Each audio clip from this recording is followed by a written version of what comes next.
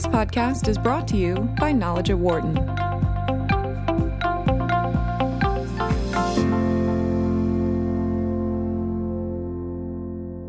Recently, the Wharton School completed its inaugural Entrepreneurial Startup Challenge. Student teams submitting ideas, with the best one winning a $30,000 grand prize. Other prizes for other packages as well. The winner of the event, just announced, was a startup known as Twine, which is trying to solve the age-old problem of losing value in employees, whether that be the fact that they are not utilized properly in the right spot of the company, or whether or not they are just leaving the firm altogether because of it.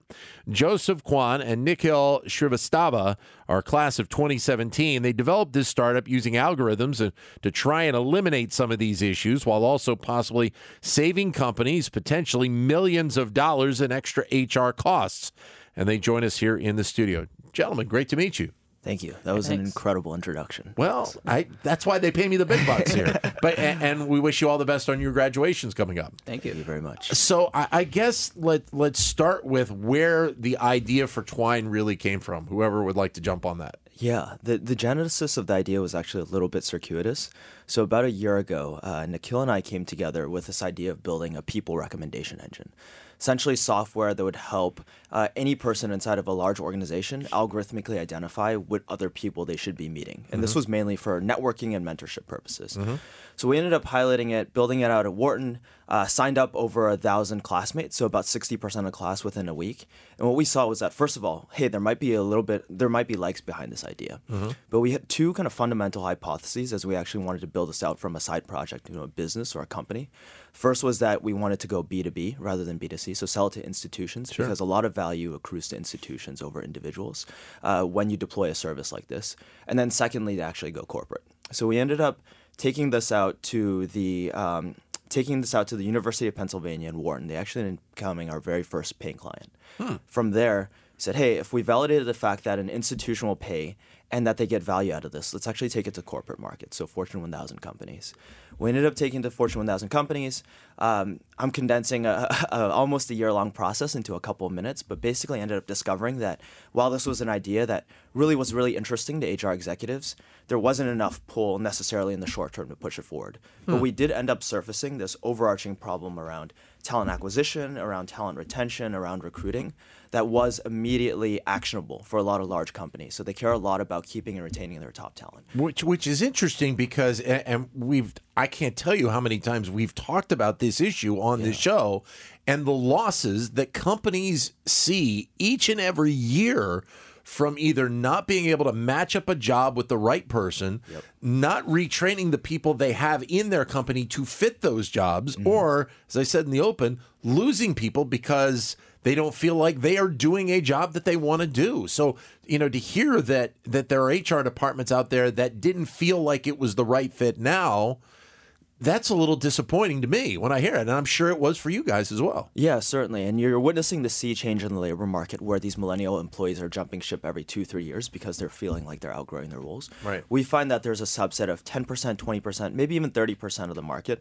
that really has forward-thinking HR departments and people analytics departments that focus heavily on those issues, but it just didn't get the reception initially that we had wanted. That being said, we are starting to work with this pilot contingent of companies that are really passionate about these issues, and they've been great strategic partners in helping us advance this mission. So, with working with the University of Pennsylvania already, who are the other companies that are very much interested in this type of project? And obviously, it's a project that obviously it's time now for it to bring it forward, because companies realize the loss of value here. Sure. So we estimate the average Fortune 500 company loses $100 million every year to preventable employee turnover. It's a huge cost, and in many ways it's a hidden cost. Yeah. So to answer your question, we signed up Wharton last year. We were also worked with a handful of other small and medium-sized businesses. About 4 months ago, we signed up our first Fortune 1000 client. That's Nielsen, based out in New York. The research company. Exactly. Yeah. So we're doing a project now with 10,000 of their North American employees, 20 of their internal recruiters. And we are currently building up our sales pipeline of other large institutions. Yeah. We are I'd say mid-pipeline with a couple of those, and in the pilot stage with a few more. So Nielsen, when they come to you, what are they looking for? What are they trying to gain? Obviously, for their employees, they want to maximize the people that are working for them. But specifically, what are they looking for? Yeah, so two big problems. One is their top talent often leaves the company. So you look at the average tenure, especially of millennials and junior employees, is now 2 or 3 years. Right. The average student coming out of college is expected to have 12 jobs in their lifetime. Right. 30 years ago, that was 5 jobs. So just every time they lose someone, it costs anywhere from 50 to 100% of their annual salary to replace and retrain someone. So the first problem is just losing people, losing skilled people. And the number one reason these people leave is because their jobs no longer fit their skill sets and their aspirations. Second is this issue around, okay, we have these skill sets, this knowledge base. Is it being effectively deployed in our organization? Mm-hmm. Is there a chance to move person from Department A over to Department B, put them in a better role, they'll be more engaged, they'll be more productive. Yeah. And it's actually better for us because more and more, instead of going back to school, employees are receiving on-the-job or experiential training in this new labor market. So that's why they brought us in to solve both of these problems. And we do it through deploying, as you mentioned, develop these algorithms to match people into new roles. Yeah. And they're using a web application to surface these recommendations. Well, and not only is there the cost savings that the company ends up having from being able to incorporate people that are already in the company and move them into other locations, there ends up being a bottom line benefit to the company on, having somebody that is a successful employee, motivated, really engaged in their job. Their performance ends up being higher.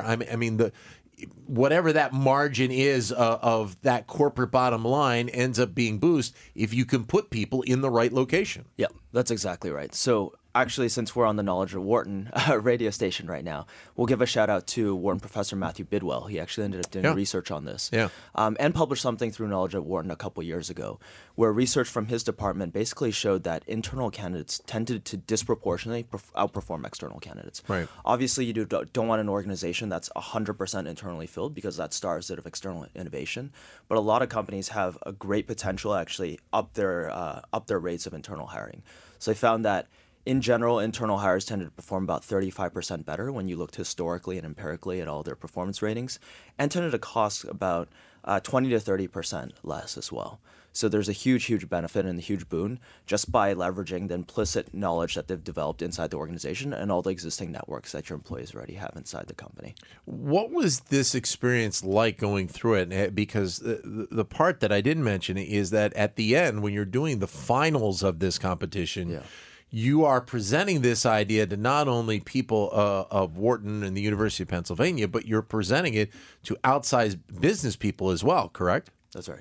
So, I mean, you are reaching potential clients in the process of doing this, right at that period of time. That's why we were there. So certainly, I would say that's absolutely the case. To some extent, we'd been training for that for the last 6 to 12 months, not by explicitly getting involved in these entrepreneurship or pitch competitions, which we've always actually actively avoided in service of really building out the business. But we had been speaking with sales prospects, with advisors, with investors for the last 6 to 12 months nonstop. So very much it was a return to form to do that through the business plan competition as well. And about a week before that competition actually happened, Nikhil and I sat down.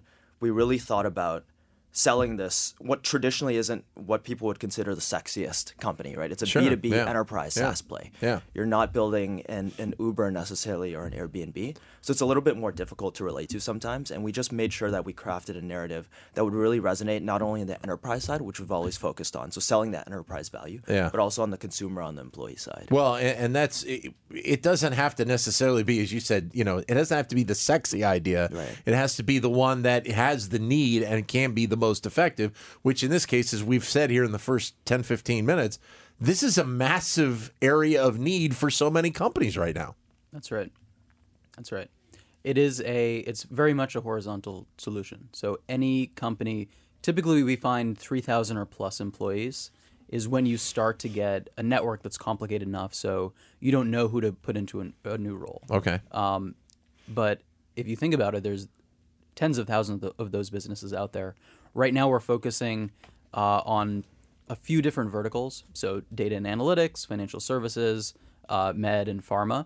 But we hope and we believe that this solution can apply to any big company. Right. And we really want to be that engine, that connective tissue that allows companies to maximize the value of their human capital by putting people in the right roles. You mentioned the 3,000 employee plateau. Is it that when you get to that point, the resources that HR have just are not appropriate enough to be able to handle thinking about the employees and thinking about the roles that could be potentially filled within the company itself?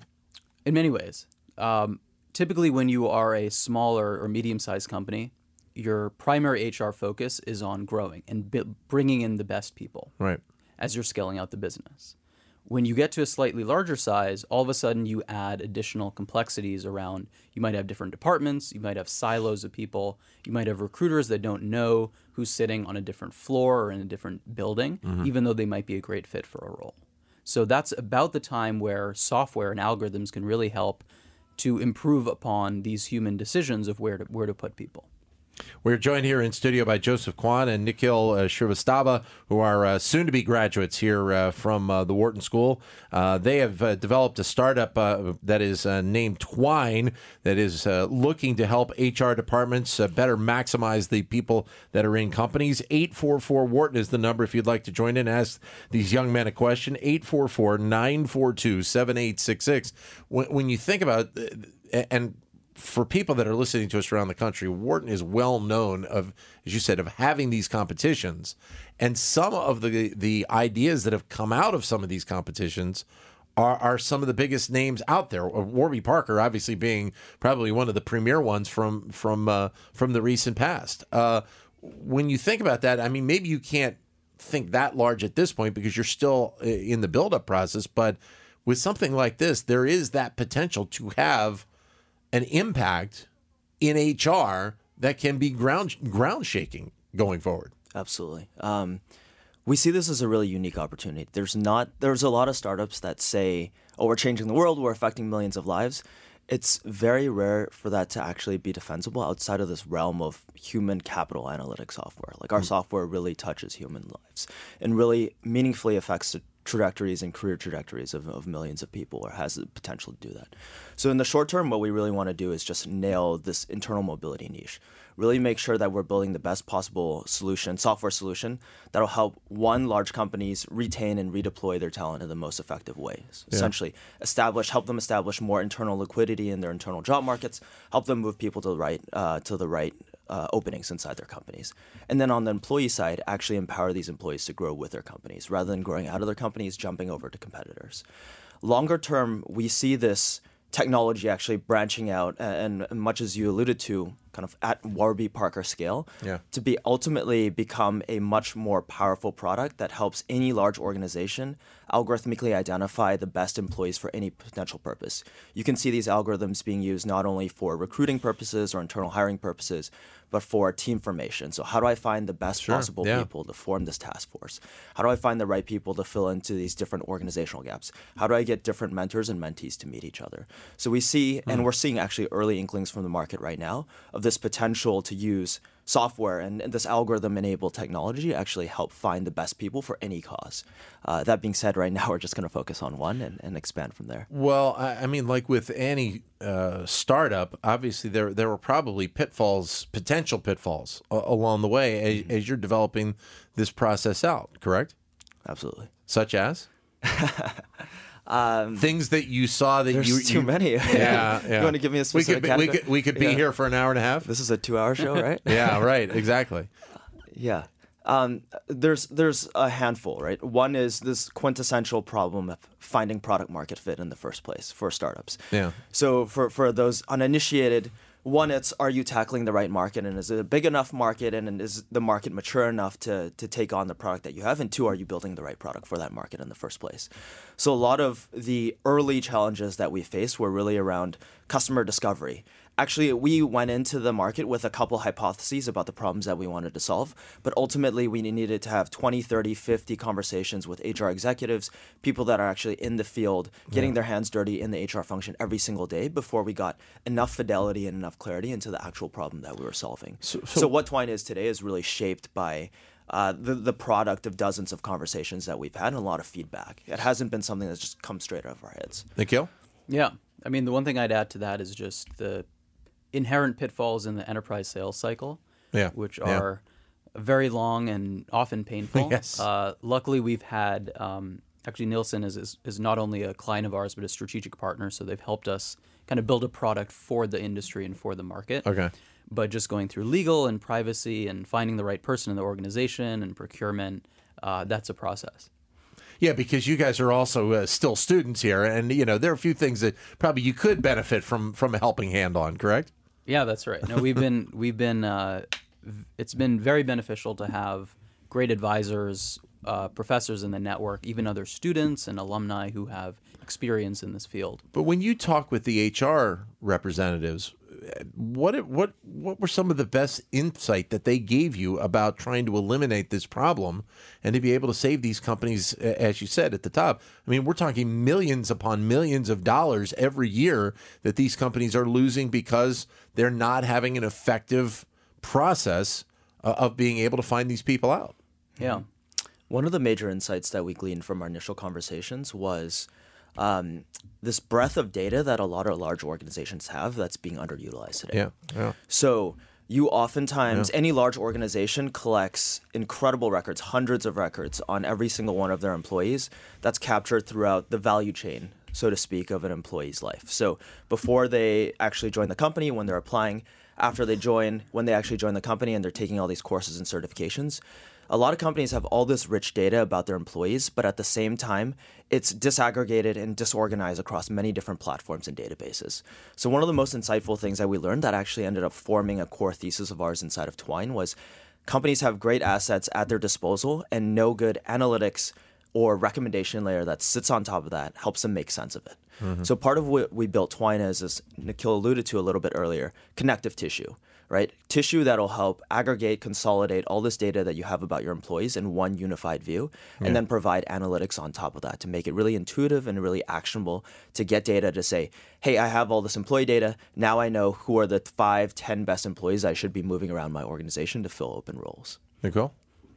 I think another insight we got from going out to the market was that this is a cultural issue as much as it is a technology issue. Okay. Right? You can build these predictive algorithms that will maximize how successful someone is in a particular role. You can figure out how likely they are to quit. You can suggest new jobs for them. But there definitely does have to be a culture at the company. Mm-hmm. Often, individual managers can be territorial. They might not want their employees leaving to other departments. Yeah. So what we're focusing on initially is the early adopters, the companies who are forward-thinking in their HR departments, who believe in internal mobility, who believe in investing in the development of their employees. But that's definitely a challenge that we are going to have to face down the road, because you can deploy a technology, but unless you have the buy-in from the top, unless you have a culture to support it, it's going to be hard to make it effective. So, I mean, it's just as much as anything, this is mindset of the HR department, of the managers, of the C-suite. If you don't have the proper mindset, then it's very hard to really kind of make this work and be able to improve your company. It can be intrinsic and extrinsic is the way we see it. So absolutely, we're targeting those first wave of companies that really have this intrinsic mindset of employee development, career development, helping their employees grow with the company rather than growing out of their companies. Right. At the same time, we realize that it's part of our responsibility to help create this market. And what I mean by that is it's our responsibility to educate the market. It's our responsibility to put out this research and evangelize a lot of the great research that's come out of Wharton, whether it's from Peter Capelli or Matthew Bidwell or Adam Grant or Kate Massey, the heads of the people analytics department out here, to actually show that there are huge benefits to internal mobility and internal hiring, and evangelize that and equip all of our customers or potential customers with the capabilities and with the knowledge they need to make a case for internal mobility. So first, it's kind of penetrating the early part of the market where people really get it, but very soon it's actually going to become educating the market and nailing a lot of those extrinsic external factors. Thank you. No, that's right. And that's a process that right now we are in the early stages of, but it's a long journey. One of the things that Joseph and I have had conversations about from the very beginning is just the fact that this is, a 5-7 year road. Yeah. And especially coming out of school and realistically, we've been working semi full time for the last 12 months, but now we graduate on Sunday, and really the rubber hits the road. So we're ready for the grind. So there's no vacation time for you guys after graduation on Sunday.